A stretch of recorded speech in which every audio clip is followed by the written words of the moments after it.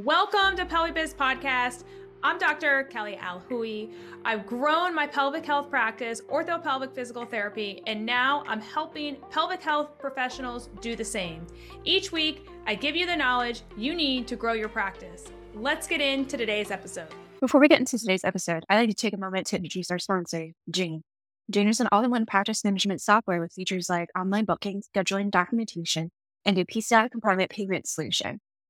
The time you spend with your patients and clients is valuable, and filling out forms during their appointment can quickly take away from your time together. That's why the team at Jane has designed online intake forms that your patients can complete from the comfort of their homes.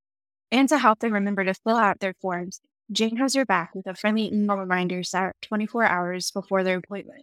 This means that they arrive ready to start their appointment, and you can arrive ready to help. Jane's online intake forms are fully customizable to ensure you're collecting everything you need ahead of time, whether that's a credit card or file, insurance billing details, or signed consent. You can build your intake forms from scratch or use a template from Jane's template library and customize it further to meet your practice needs. If you're interested in learning more, head to jane.app/guide or use the code PelviBizWebNow at sign up to receive a 1-month grace period on your new account.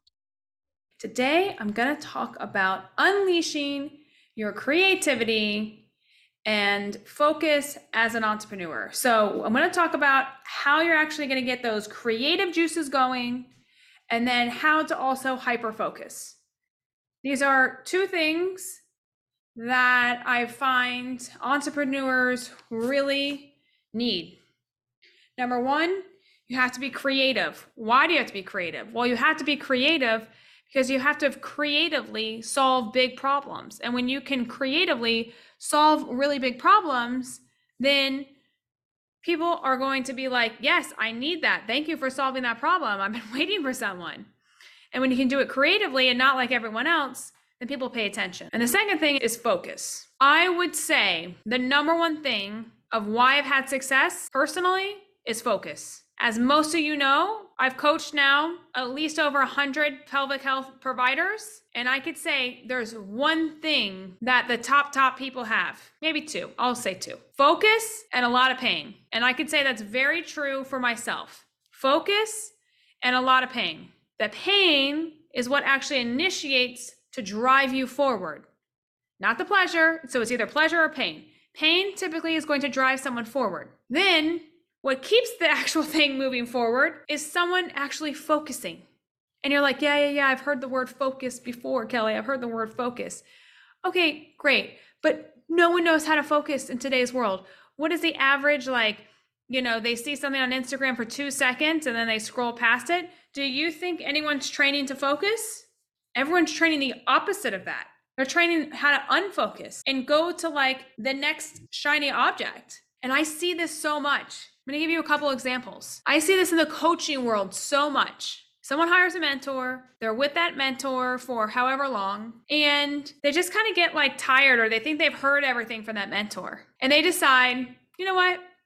I'm going to try to go out and have this mentor be in this group, and they spread themselves so freaking thin that they can't even focus on one mentor. And then they come back to that mentor and they're like, you know what? I'm not making progress. It must be you, the mentor.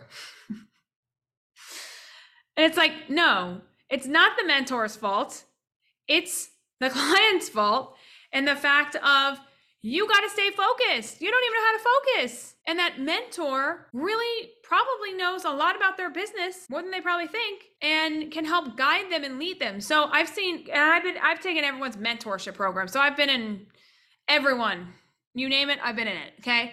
And I've just seen people come and go into these mentorships thinking, oh, I've got everything from this mentor. I'm done now. But the reality is that mentor, they were to stay with them, actually knows way more about them and how they want to grow and scale their business compared to if they just hop from one mentor to the next mentor to the next mentor to the next mentor. I truly believe this.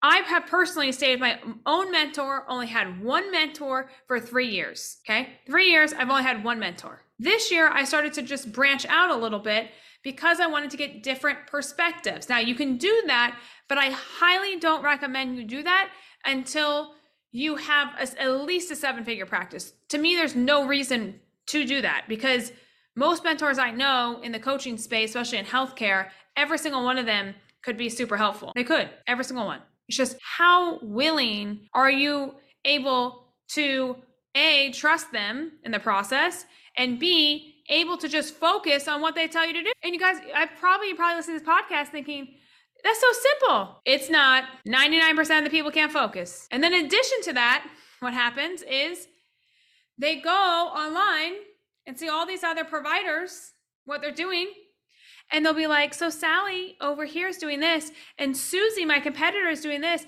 and Josie over here is doing this. So I should try to do that, right? And they don't even have a freaking clue what's happening in their clinics, and they just try to start copying them because that's, oh, my competitor's doing, so I must do.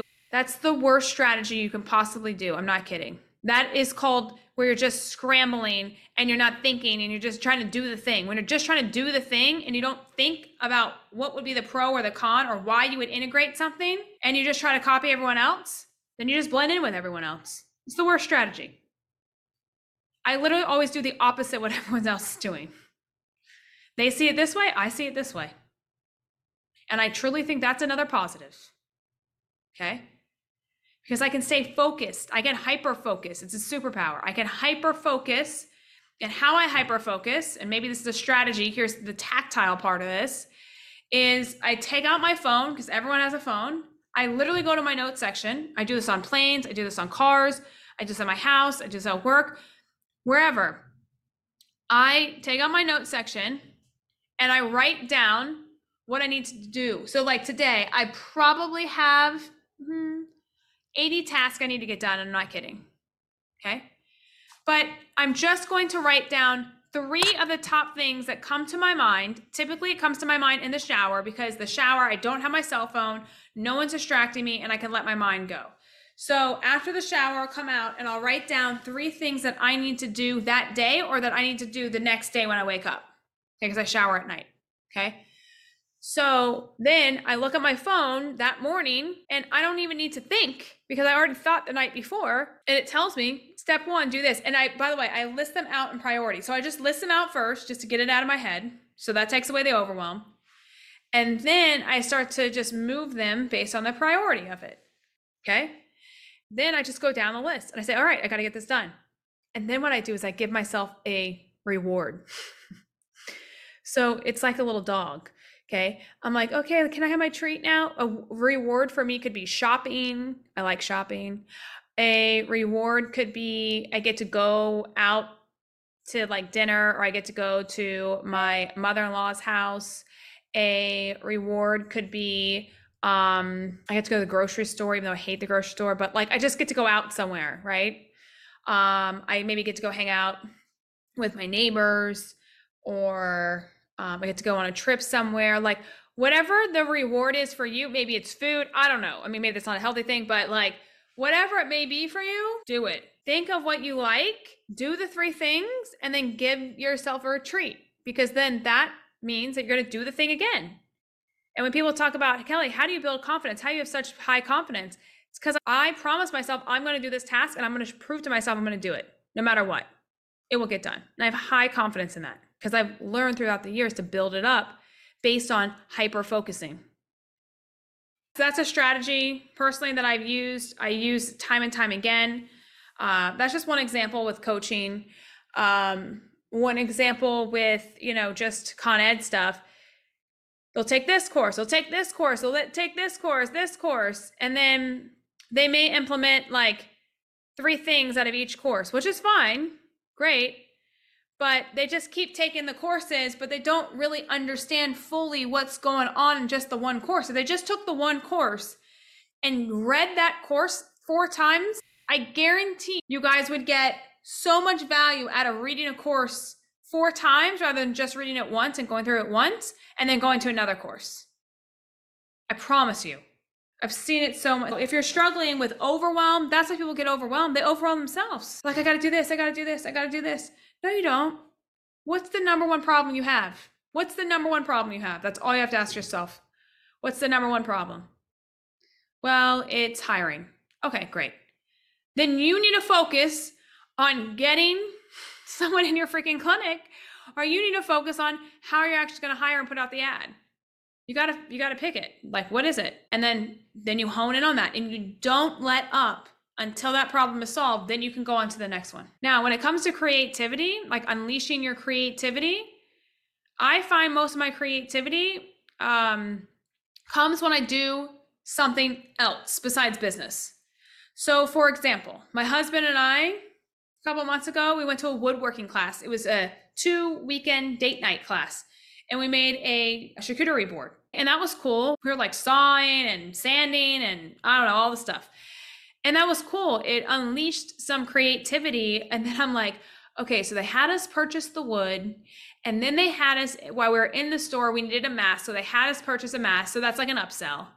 And then we needed goggles because they had us do this sanding stuff that could, like, you know, the wood could come out our eyes.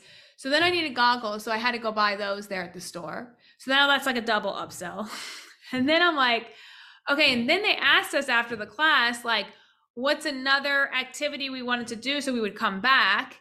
And, you know, I just apply it to business. That is business. And you don't have to, you can fully check out, but I like to learn from other activities that aren't business, and then take that stuff and then apply it to actual business, or apply it to the pelvic health world, because you can learn from other industries.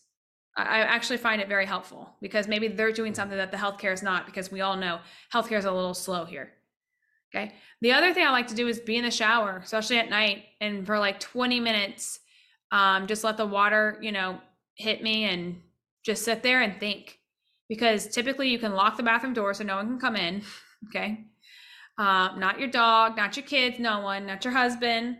And then you don't have your cell phone. No one's calling you. No one's doing anything. And you can really just let your mind go and just take a breath and just like think. And I'm telling you, all the best ideas I've ever had have come from the shower. They really have. So I think that's my time to just chill out and decompress. And then when you're not so stressed and in the hamster wheel, I call it, then all the creativity actually comes. But when you're constantly overwhelming yourself, you're going to get no creativity. Okay. So I think that's important. But those are some tips on focusing and getting creative. I think it's a very important lesson, you know, that everyone learns, of how to hyper focus. And I'm telling you, if you just stay focused, okay? If I haven't honed in on it enough, honestly, don't let all the shiny objects, don't look at anyone, what everyone else is doing, block everyone if that helps you, so that you only do what you feel is right in your freaking soul. And if you just follow that, which is your gut, you'll nail it. And don't pay attention to all the noise. Bye, guys. I consider myself a business and life coach. Are you ready to live the life of your dreams as an entrepreneur? If so, let's chat. See the episode notes below and go ahead and book a call. See you all next week.